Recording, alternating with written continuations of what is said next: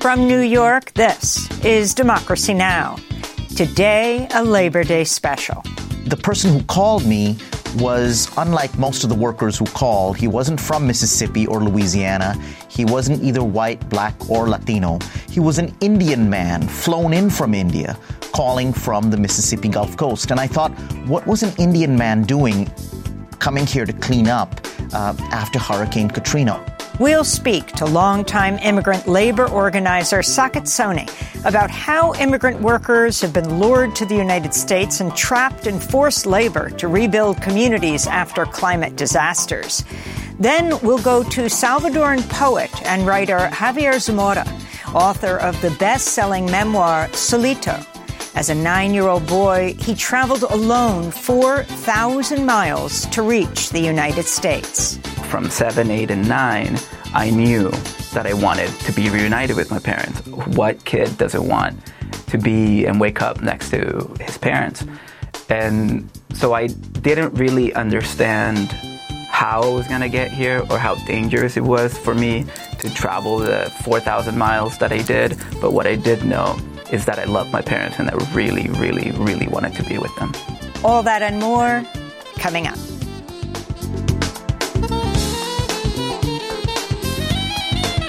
Welcome to Democracy Now!, democracynow.org, The War and Peace Report. I'm Amy Goodman. Today, a Labor Day special. As the rate of climate-fueled disasters intensifies, we begin today's show looking at how immigrant workers have been lured into forced labor by corporations that hire them to clean up after hurricanes, floods, blizzards, and wildfires. This is what longtime labor organizer Saket Soni writes about in his new book, The Great Escape, a true story of forced labor and immigrant dreams in America. I talked to Saket Soni earlier this year and asked him to take us back to 2006 when he received a mysterious call from inside a heavily guarded work camp in Pascagoula, Mississippi, where hundreds of welders and pipe fitters had been recruited from India to come to the Gulf Coast to repair oil rigs after Hurricane Katrina. Thanks, Amy. That's right. It started with a mysterious midnight phone call after Hurricane Katrina. I was a labor organizer running a scrappy small workers' rights nonprofit.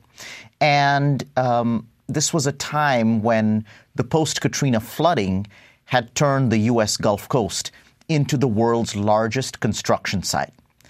I was protecting the workers who were doing the cleanup and the rebuilding. Most of these were black and brown workers who would stand in the morning under a giant 60-foot-tall statue of Robert E. Lee when contractors would pick them up and take them out to do the rebuilding of the distant dark corners of the Gulf Coast. That's what I was doing. Those are the workers I was talking to when I got the mysterious phone call. The person who called me was unlike most of the workers who called. He wasn't from Mississippi or Louisiana. He wasn't either white, black, or Latino. He was an Indian man flown in from India, calling from the Mississippi Gulf Coast. And I thought, what was an Indian man doing coming here to clean up after Hurricane Katrina, all the way from North India? I discovered that he was one of 500 workers who had been recruited to come to Mississippi and Texas to work for a large oil rig builder to clean up, rebuild shipyards and oil rigs. And when he arrived in the Gulf Coast, he found himself in atrocious conditions. These men had been promised green cards and good jobs in India and had been told that they would get those if they paid $20,000 apiece. $20,000. I mean, that is generations of savings. Workers sold ancestral land.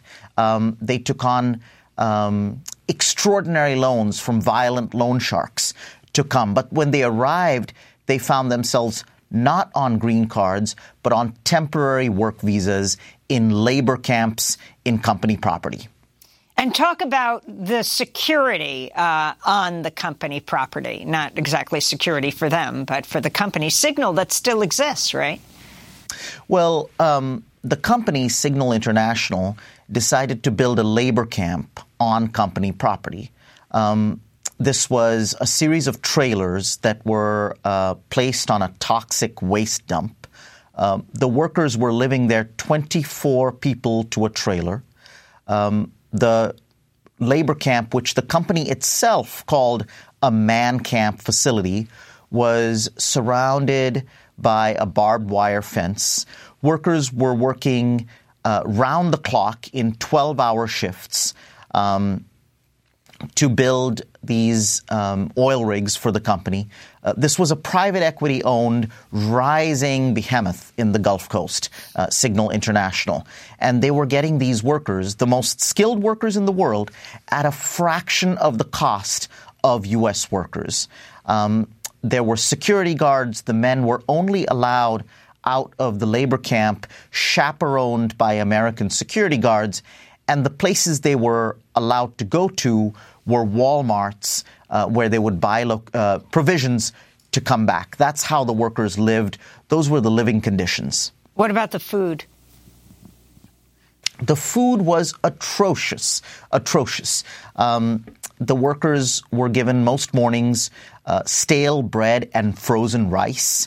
There were no microwaves, Amy, on the work site, so the way the men would eat the frozen rice would be to suck on it. The men would suck on frozen ricicles in order to gain the sustenance to do their really difficult and dangerous work. In fact, the whole Great Escape, the escape out of a heist film that's at the center of the book, was actually imagined and engineered over a series of clandestine meetings that featured food. I started partnering with a man deep inside the labor camp, a worker named Rajan, someone who is he was a labor organizer's dream. He was extraordinary. He taught me about the pressures on the men.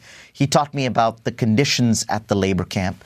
But he also taught me to cook. And over a series of months, I would smuggle into him spices and ingredients to create Indian food. He commandeered the kitchen in the labor camp, and through a series of magical meals, he brought the men back to life from their catatonic state. And he convinced them then to undertake the Great Escape at the center of the book. I don't want to give too much away, but it involved... have to. Saket, you have to tell us the story of what happened.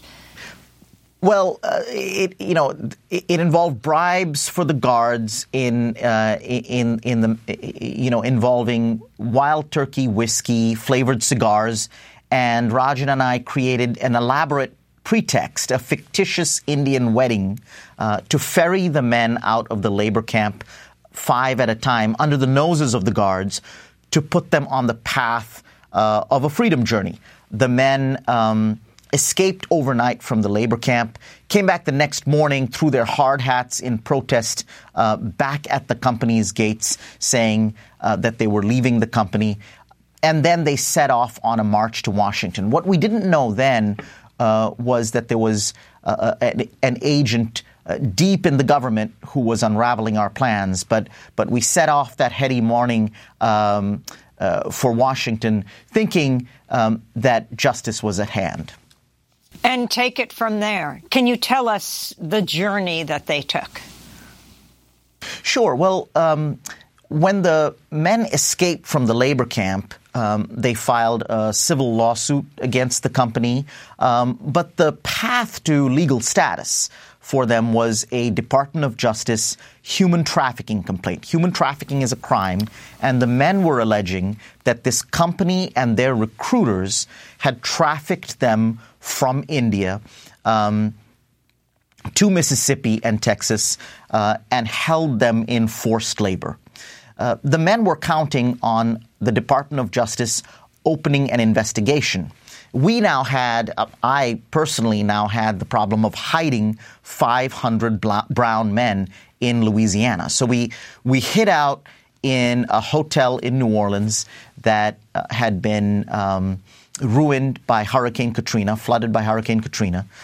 We hid for over a week, but there was radio silence from the DOJ. So we set out, like many people in social movements past, we decided to come out of hiding and come out as undocumented to the government. And we proceeded on a march to Washington. Along the way, we met with civil rights figures who gave us strength. And although the men had it hard, I mean, we were walking on the sides of roads through Alabama, Mississippi, and Georgia. Passing cars were full of passengers who were jeering us. Bottles were being pelted at the workers from open windows and passing cars. But nonetheless, the men's spirits were high because they believed that when they got to Washington, they would get justice. In their particular English, they actually called it the Department for Justice. And they believed they would just get to Washington and they would get the status that they deserved, the special humanitarian visas designated for trafficking victims. What we didn't know was that the fight would take 3 years because deep inside the government, there was a federal agent, an immigration cop, with his own corrupt ties to the company and with his own secret motivations to unravel our plans. On our way to Washington, we uncovered surveillance and we uncovered a whole federal dragnet that was working its own machinations to jail and deport these men even before they got to Washington. So, Saket, you have to stop there because what are you talking about? There's someone in the Justice Department who has a tie to Signal Corporation? Not in the Justice Department, but at the federal immigration agency called Immigration and Customs Enforcement. There's an immigration cop who lives in Mississippi, who has his own motivations for colluding with the company. So now that the workers are on their march and headed to Washington, he appoints himself as the investigator for the DOJ. When the Department of Justice launches an investigation, they bring in a law enforcement official to investigate. We've been waiting at this point in the story for ICE to bring in the FBI. We did get a call from the FBI, but after that, they were nowhere to be found. When the investigation actually did start, an ICE agent came forward to tell us he was in charge of the investigation. And again, I don't want to give a lot away, but this very ICE agent had his own ties to the company, had been working with the company for years and years, and now was in charge of the investigation. What he was doing, though, Amy, was we'd find out later, wasn't investigating the workers. He was turning the investigation into a weapon against the workers. He was trying to frame the men we were representing, the 500 Indian workers, as the criminals, and working to jail and deport them. And so this is not just a story of a corporation that is exploiting, that is, to say the least, not just terrorizing, but deeply abusing these workers. But it's a story of corporate government complicity. Talk more about what the government knew, what the government did and didn't know along the way. Well, you know, right at the middle of the story, there's this smoking gun that we find. It's the astonishing revelation of a long-standing collusion between Immigration and Customs Enforcement, ICE police, and the company. And it really gets at, Amy, what we see all the time. I've seen this for years and years in my work as a labor organizer after disasters and also across the South, which is that companies have at their behest cops who moonlight as private security, immigration agents who work deeply with the company to keep workers feeling like they can't come forward and report abuse because they might be deported, they might be punished. In this story, when a few brave workers came forward to meet with me clandestinely, and after that, these brave workers demanded things from the company, not anything major. Their demands were hot tea in the morning, because they'd get up in the morning in the cold and need to warm themselves to go to work. They demanded microwaves on site so that they could warm up their frozen rice. These were their collective demands. I mean, it is a sad day in 21st century America when workers have to press collective demands, not for union rights, respect, and a contract, but for microwaves on site in their labor camp on company property to warm up their rice. Those were their demands. And for making those demands, the company worked with law enforcement agencies to punish the workers. And that was the details of that revelation were ultimately what blew all this up in Washington. And I tell that story in The Great Escape. And talk about what happened when the workers and you, I mean, we're talking about hundreds of workers who escaped from a Mississippi labor camp there to clean up after Hurricane Katrina, and then they make their way to Washington. What happens there? Well, one of the things that happens is we're coming out of a civil rights memorial on the way to Washington. And we look up and we see a man surveilling us. We see a man recording us. There's a chase scene that's recounted in the book up to the top of the building, around the block, and all the way to a parked, what looks like a parked construction van, a contractor's van. I thought it was, some kind of self-appointed white vigilante operation, and flung open the doors of the van. Inside it was the Alabama director of ICE conducting a surveillance operation. So, that was when it came to light that the ICE dragnet was surveilling us. As we got to Washington, we realized that the conspiracy between the government and the company went deeper and deeper. It wasn't just one or two ICE agents, but a whole network of law enforcement officials that surveilled us all over again in Falls Church in Virginia, right as we were going into Washington. So, what we were very clear about coming into Washington was Washington wouldn't be easy. D.C. would be a fight. When the campaign hit the rocks in D.C., my partner, Rajan, and I, over an elaborate meal, came up with the next escalation. Rajan cooked we had become close friends. Every friendship has its rituals. We never solved problems over a whiteboard. We solved problems over extraordinary meals. And one night, that's recounted in the book, Rajan cooked an elaborate, mysterious Bedouin dish called al-kabza. It has rice, meat, and 22 spices.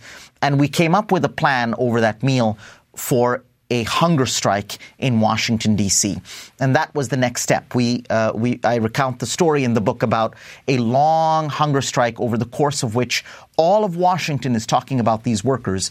But the ICE agent blocking our plans holds steadfast. So even in D.C., even with the world watching, even with the Department of Justice investigating, the company and its allies in law enforcement were still strong enough to hold back our justice march and keep the workers undocumented and on a pathway to being deported. So, Saket Soni, in this remarkable story that you tell, The Great Escape, you bring us back to 2005, Hurricane Katrina, the cleanup. But 2005 is a few years after the 9/11 attacks, 2001. Can you talk about what happened with ICE, with DHS, the anti-immigrant fervor in this country, and then what these guest worker programs are all about? Well, 9/11 was a very pivotal moment for America. It was a tragic event, but followed after that by multiple other tragedies. One of the impacts of 9/11 was that immigrants lost their foothold in normal American life. Immigrants like me, I came to the United States as a foreign student before 9/11. I was actually in Chicago. I arrived from New Delhi to Chicago to study at the University of Chicago. I was getting a theater degree. My parents were probably the only parents in the history of Indian civilization who said it was okay for their son to go to America to become a theater director. And that's what happened. That's what I was doing when I missed an immigration deadline. That was before 9/11. So I just took it as a routine thing, something I could fix. I didn't think it was more serious than an unreturned library book, and I have a lot of those. And then 9/11 happened, and I lost my foothold in America, like lots and lots of immigrants. We were underground, working without papers, doing our best through a string of low-wage service sector jobs. 9/11 was also a pivotal moment for immigration policy. Immigrant rights activists were really close to immigration reform and a large-scale legalization before 9/11. Those plans were gutted after 9/11 because of the anti-immigrant backlash that was not connected to the perpetrators and motivations behind 9/11, but came from an opportunism in American politics to congeal an anti-immigrant sentiment in America, a sentiment that only grew after that. So 9/11 was a really great turning point. As you publish this book now, we're right on the end of the catastrophes that California is experiencing. Your book, takes place in the aftermath of Hurricane Katrina, which many see as the dawn of the era of climate disasters. But can you talk about the connection between what happened then right through to now and what you're looking at with, to say the least, the knowledge and organizing you have behind you? Absolutely. What I didn't know then, Amy, was that these workers who came from India were among the first workers that would be a rising workforce, workers who we now call the resilience workforce, the workers who largely immigrant, largely undocumented, mostly vulnerable, the workers who rebuild after climate disasters, the workers who continue to clean up, repair, heal, and rebuild after hurricanes, floods, and fires. The workers who I represented after Hurricane Katrina, the workers who would, gather under the statue of Robert E. Lee in New Orleans, or workers like the ones in this book who were in labor camps, were among the first resilience workers. Katrina was supposed to have been a once-in-a-100-year flood. That's what it was called, an event that would not happen for another 100 years. Well, since Katrina, as a result of climate change, disasters have become more frequent and more destructive. There have been, since Katrina, over $200 billion disasters. And as disasters have grown, this workforce has grown. And these workers do all this without legal protections, without legal status. They often have to fight to be paid. And if they fall off roofs, they're often left at the doorstep of hospitals for dead. This is how we're doing recovery in America. And that's what we at Resilience Force are trying to change. Saket Soni, the director of Resilience Force and the author of The Great Escape, a true story of forced labor and immigrant dreams in America. Coming up, we'll speak to the Salvadoran poet and writer Javier Zamora, author of the best-selling memoir Solito. As a 9-year-old boy, he traveled alone 4,000 miles to reach the United States. Stay with us. Don't you work yourself to death.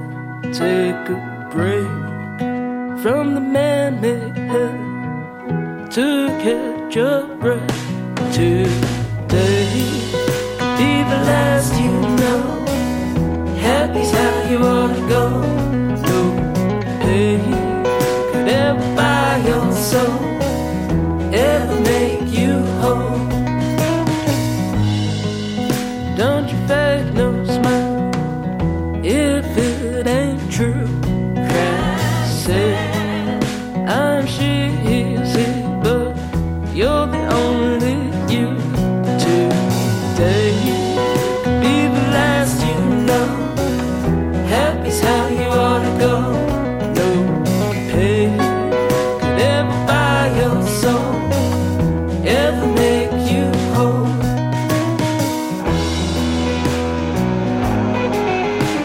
This is Democracy Now!, democracynow.org, The War and Peace Report. I'm Amy Goodman. We turn now to Javier Zamora. He's a Salvadoran poet and writer whose New York Times best-selling memoir, Solito, tells the story of his own odyssey to the United States as a 9-year-old boy from Salvador, across Guatemala, Mexico, eventually through the Sonoran Desert. He traveled unaccompanied by his family, by boat, by bus, and by foot. After a coyote abandoned his group in Oaxaca, Mexico, Javier made it to Arizona with help from other migrants. I asked him to talk about where he was born in El Salvador and how he ended up coming to the United States.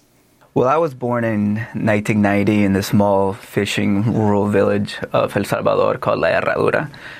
And I was born during wartime, and because of the Salvadoran Civil War that started in 1980, and in 1992, my dad fled in 1991. The war ended, but the war didn't end at the same time, so my mom left my country in 1995, and I was left at the care.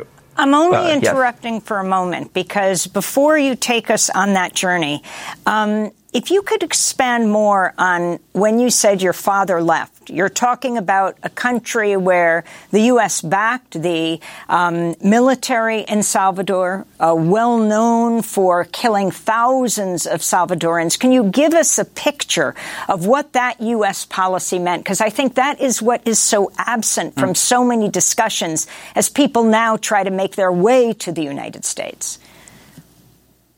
At one point, only Israel was getting more money than El Salvador in the 80s, and we're talking millions of dollars a day. And before the U.S. got involved, the left was winning, and what the left wanted was equality, women's rights, and education. And because of those asks, my dad was a leftist, and he was the head of a co-op. One of his older brothers was disappeared by the military in 1980, and the violence was everywhere. And because of those reasons, and because of his ideological leanings, he had to flee in 1991. And same with my mom. It is still difficult in my country in 2023, and also in this country, being a woman. There's a lot of gender-based violence. And because of, you were talking a lot about sexual assault, and that is everywhere. And that was a huge reason why my mom also fled the country. And so you were, 1 year old? I was 1 when my dad left, and I was 5 when my mother left. Being raised then by your grandparents. Mm-hmm. And talk about them deciding for you to take this journey and how you traveled. The moment that my dad left, we would communicate via letters and phone calls. When my mom left, it was the same thing. And what they both told me was that they were going to come back. And we have to remember that in the brief period of time, El Salvador had peace. And that was it lined up with my childhood. 1993 till 1999 was perhaps the most peaceful moment in my country's timeline. But in 1997, people were beginning to get shot in my hometown, and my parents changed from, we're going to return to El Salvador, to you're going to come be with us in the United States. And so from 7, 8, and 9, I knew that I wanted to be reunited with my parents. What kid doesn't want to be and wake up next to his parents? And so I didn't really understand how I was going to get here or how dangerous it was for me to travel the 4,000 miles that I did. But what I did know is that I loved my parents and I really, really, really wanted to be with them. So you went with your grandfather from Salvador to Guatemala? Mm-hmm. Yes. So my grandpa accompanied me all the way to a border town called Tecumuman, which is still a very major crossing hub. And from then on, he gave me over to the Coyote, the smuggler, and I wasn't the only one with him. I was part of a larger group of 7 other immigrants, and he, the smuggler, was supposed to bring us to the United States in as little as 1 week from Guatemala. And of course, that doesn't happen. And then your grandfather leaves, and talk about how you traveled on from there and the massive danger. I mean, you almost didn't make it to the United States. If you could then talk about going through to Mexico and what happened. You know, I still don't know why my trip took the turns that it did. But the plan was for me to cross a river from Guatemala into Mexico. That was the original plan.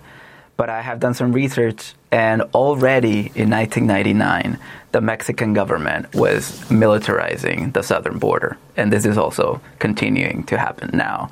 And so because of that militarization, the Coyote thought that it would be easier for us to cross into Mexico if we took a 22-hour boat ride from Guatemala to bypass Chiapas and land in Oaxaca.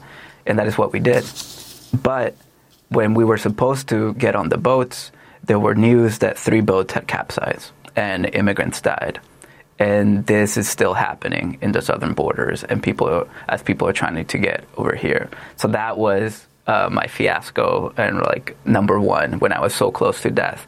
As a 9-year-old, I didn't really understand it as such. What I understood was that I couldn't swim and that I was scared of sharks. And I was scared of the night. So those were my fears. In reality, I was very close to death on that boat. And that was my first day in Mexico. And when we land, we also face a checkpoint, which still happen daily all over Mexican states against Central Americans and other immigrants. And because of those checkpoints, in 1999, we were dragged out and robbed by the Mexican military. And from then on, it was weeks until we meaning the group of 6 other immigrants, until we figured out how to make it to the Sonoran Desert and the U.S.-Mexico border. So talk about crossing the border and what it meant to be in the Sonoran Desert. I mean, you have obviously a very different experience right now living in Tucson, Arizona. But what it meant to cross and then to be there, to survive in the hot, parched desert. You know, similar to the boat, as a kid, my 9-year-old brain I think subconsciously I knew how close to danger I was. But in the front head of my brain, I was like, oh, look at this weird plant called a cactus. And I'm really thirsty. I don't have food, but if I keep on walking, my parents are at that finish line. So that's how I understood this as a 9-year-old. All the adults around me, by that point that we made it to the U.S.-Mexico border, it wasn't only the 6. There were immigrants from Ecuador, there were immigrants from Cuba, there were immigrants even from Brazil at that time, who we all joined together in a group, I want to say 50 plus. And each try, which it took me 3 tries to cross the Sonoran Desert, we suffered a lot. You know, the first time we were apprehended by Border Patrol, and I spent two nights or 1 night because I blacked my incarceration up. I blacked it out. And so I spent either 48 hours in detention. And, you know, we hear about the effects of detention. I spent less than 3 days in there, and I still suffer PTSD from those few hours that I was there. And that was only my first try at crossing the desert. The second time, we ran out of water, and we ironically were rescued by a Border Patrol agent after we needed to get water from a ranch. And we were released back into Mexico. And finally, the third time, we finally made it.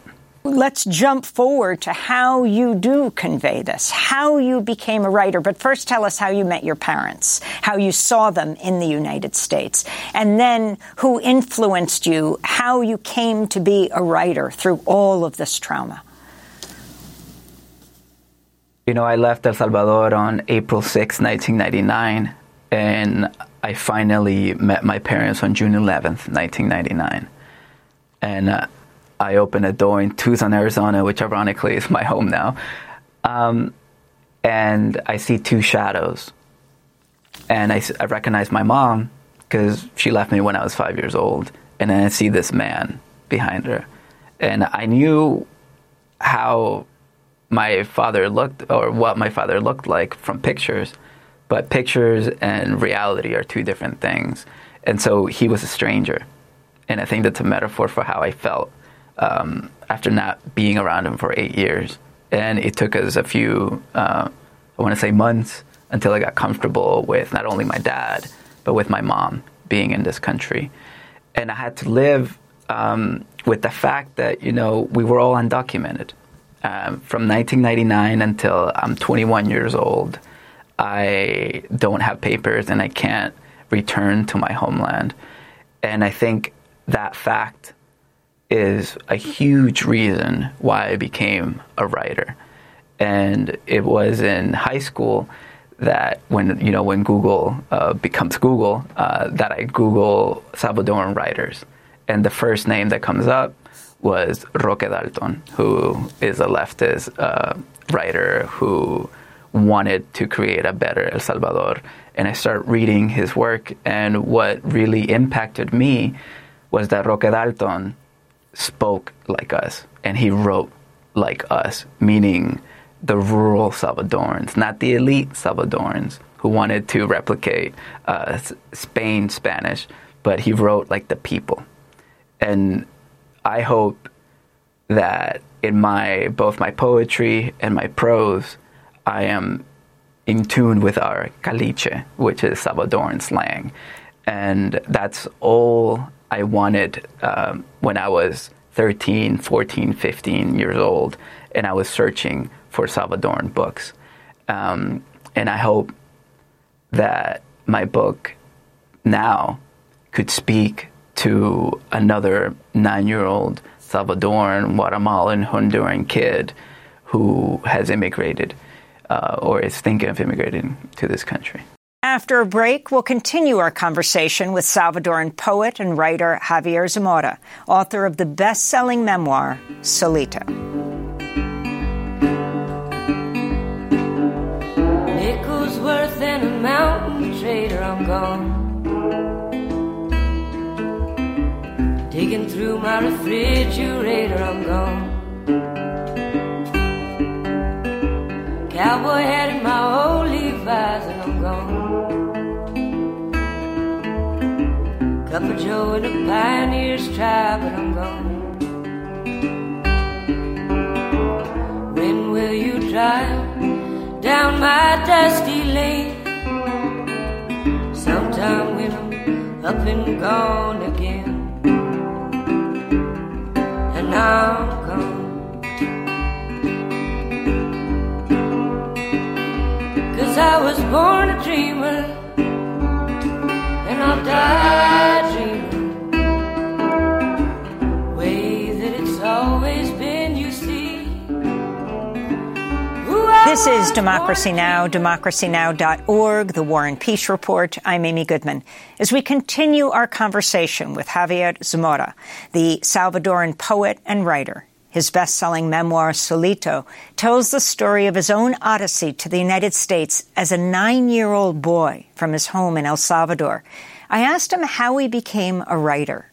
After surviving that 9-week journey, surviving the United States as an undocumented person was perhaps the main reason why I became a writer.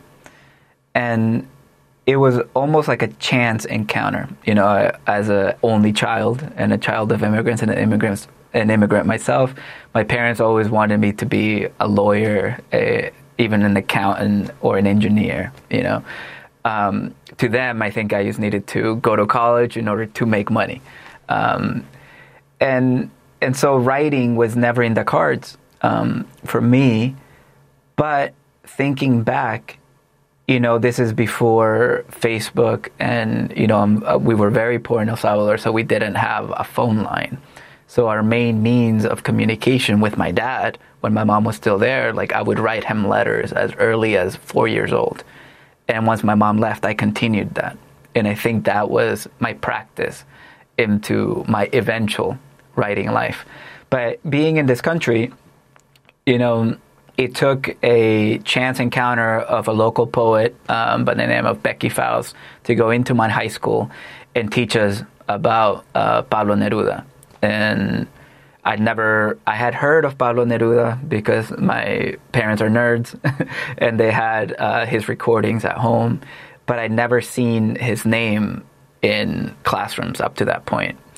And what the poet chose to do was focus on Spanish and English side by side. And for some reason, that was all I needed for me to begin to want to be a writer. And from then on, you know, I volunteer with a local organization called 826 Valencia that got started by Dave Eggers. Dave Eggers becomes the very first living writer that I meet.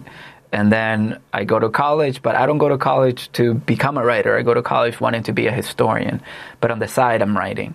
And I'm taking, electives in ethnic studies and English in the English department.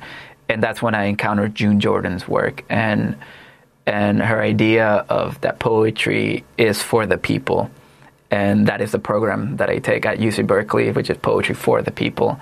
And all of this kind of convinces me that perhaps writing can be a thing that I can do as an undocumented person, as a Salvadoran immigrant.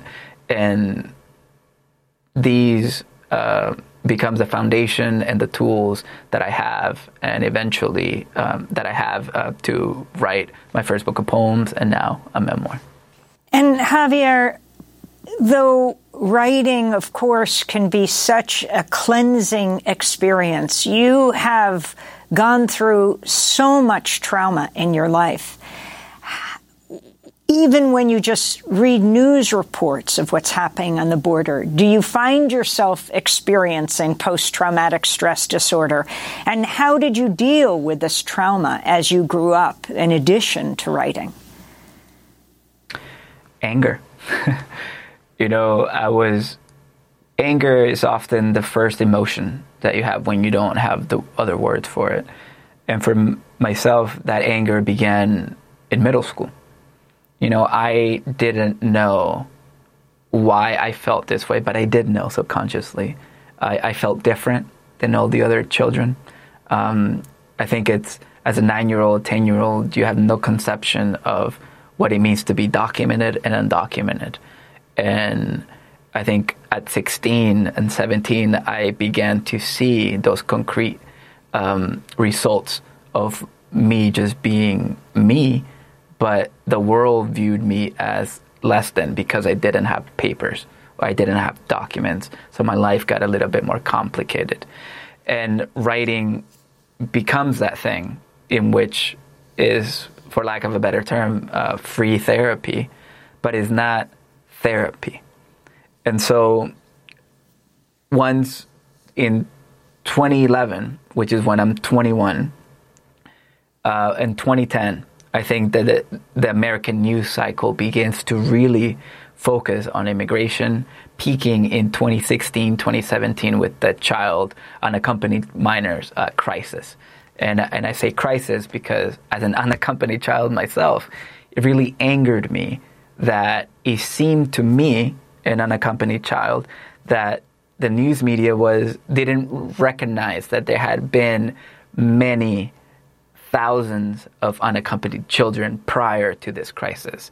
So the crisis wasn't a crisis that started in 2016, but had been a thing that all of us, because I'm not the only unaccompanied child that has come to this country, but it made me feel as such. And anger was the main means through which I try to process my unprocessed thoughts. And so, short stories, yes. Every news cycle re-traumatized me, and it made it harder, ironically enough, for me to do the work that I eventually do in writing this memoir. Because when it's all around you, and I feel constantly erased and triggered and re-traumatized, it stopped me from really going into those memories and understanding them and unpacking them, which, at 29, I also had a chance meeting with a great therapist. I have had therapists before, but I think I needed another immigrant. And she's from the DR, and she immigrated here when she was 4 years old. And I think I needed a child immigrant to also be my therapist, which doesn't usually happen. It's very difficult. But that really changed my life. Yeah. And talk about how she changed your life. Talk about that mutual experience and why it made such a difference in your therapy. In therapy, you have to repeat things until they hit. And perhaps other therapists that I had before, Caro, which is my therapist's name, had told me this before, but it never landed until she told me. And what she told me was this, that up until that point, I sincerely thought that you go to therapy in order to forget or to erase what has happened to you. But that's not the case.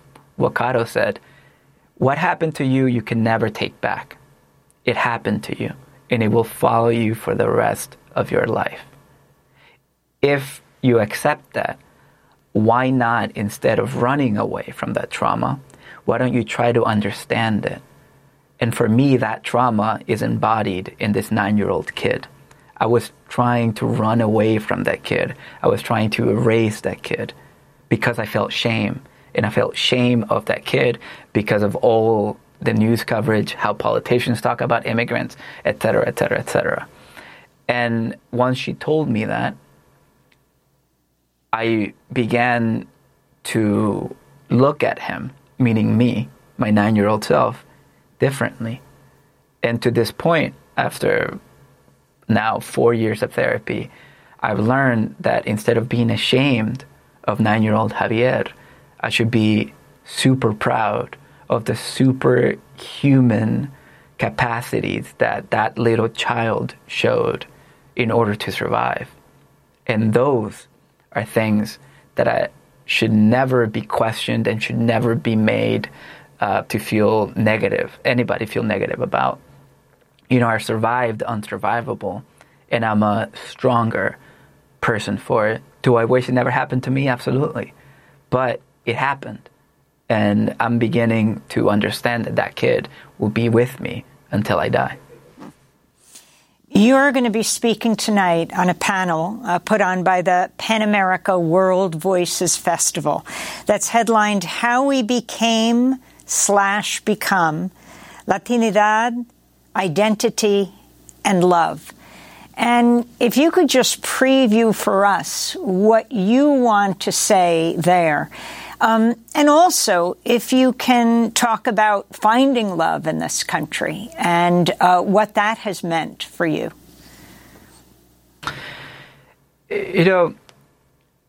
Latinidad is a complicated thing.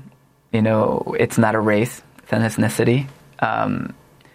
And what has really helped my healing, like therapy, is accepting the different parts of who I am as well.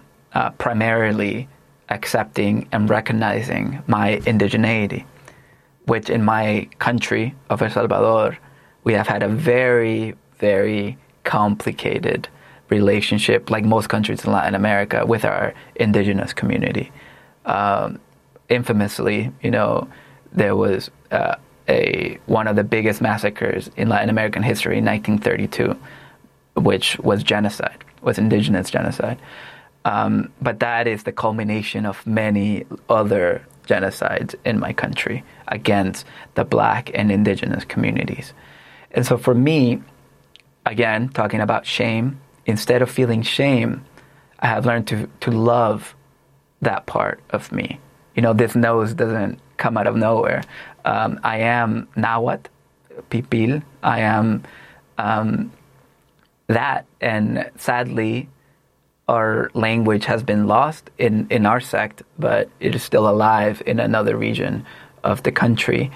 And learning to love those parts of ourselves, I think, is very important to understanding our Latinidad, understanding who we are, and also being open to different paths towards that love is also very important. And now, in a more concrete way, finding the person that encourages you and pushes you towards that has also been part of my healing. I'm married now. I never thought that I was going to be married. I've had a complicated relationship being undocumented in my belief of marriage. By that I mean that, sadly, for most of us, that is the only way for us to get citizenship. And so I refused it for a big part of my life. And so unpacking all of what I just mentioned in therapy has also finally made me believe in love and that you could find a union with another person. That has occurred for me. And we, help each other. She is a survivor of a different type of trauma, and we understand that about each other. As you talk about being documented and undocumented, for people to understand your life experience, I mean, you made it, you survived in your journey to the United States, and yet as you grew up, as you went to school and high school, you weren't documented. How did that make you feel, and how did you ultimately become documented, and what do you think it's most important for people to understand in a country like the United States where there are so many millions of undocumented people? A lot of the coverage for undocumented people has also been this coverage of dreamers, and I think that's how a lot of non-immigrants have understood what it means to be undocumented and undocumented. And for us, who actually are those things, this idea that you must be the best of, or you must be the greatest citizen in order to even be considered a citizen, is really traumatizing. I don't think is a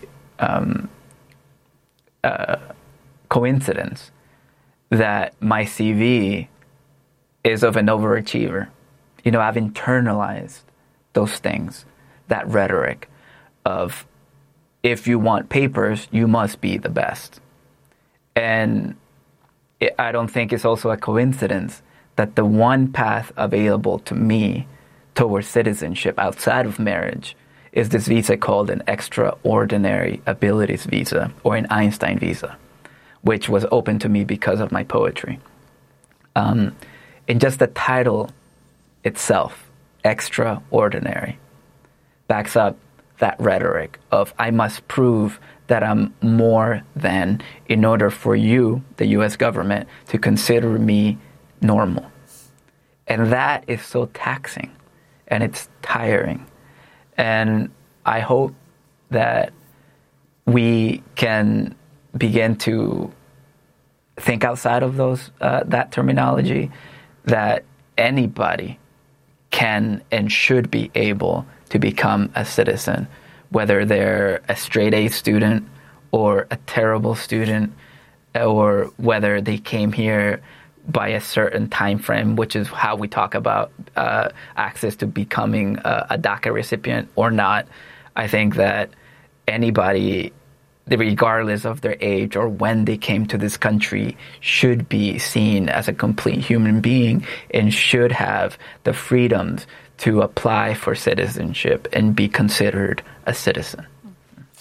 And when you were in high school, did your friends know that you were undocumented? Did you know that you were undocumented? And what did it mean for you to go through that process? You know, your brain does wonderful things. I knew that I was different because the moment that I got to this country, because my parents told me not to ever tell anybody how I had gotten here. And then they told me to tell people that I was born at the Marin General Hospital, which was a lie.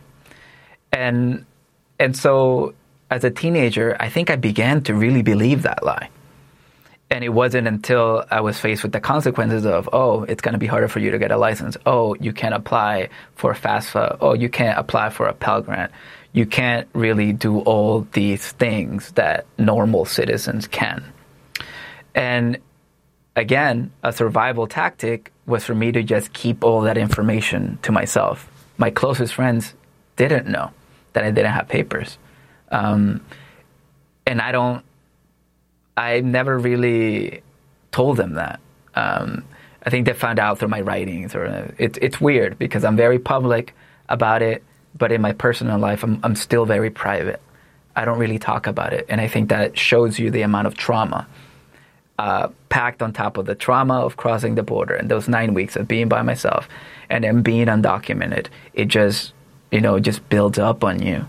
And luckily, I've had the privilege of getting a green card and finding the right therapist, which is another thing in itself, that I'm here and at the stage of my healing that I am now.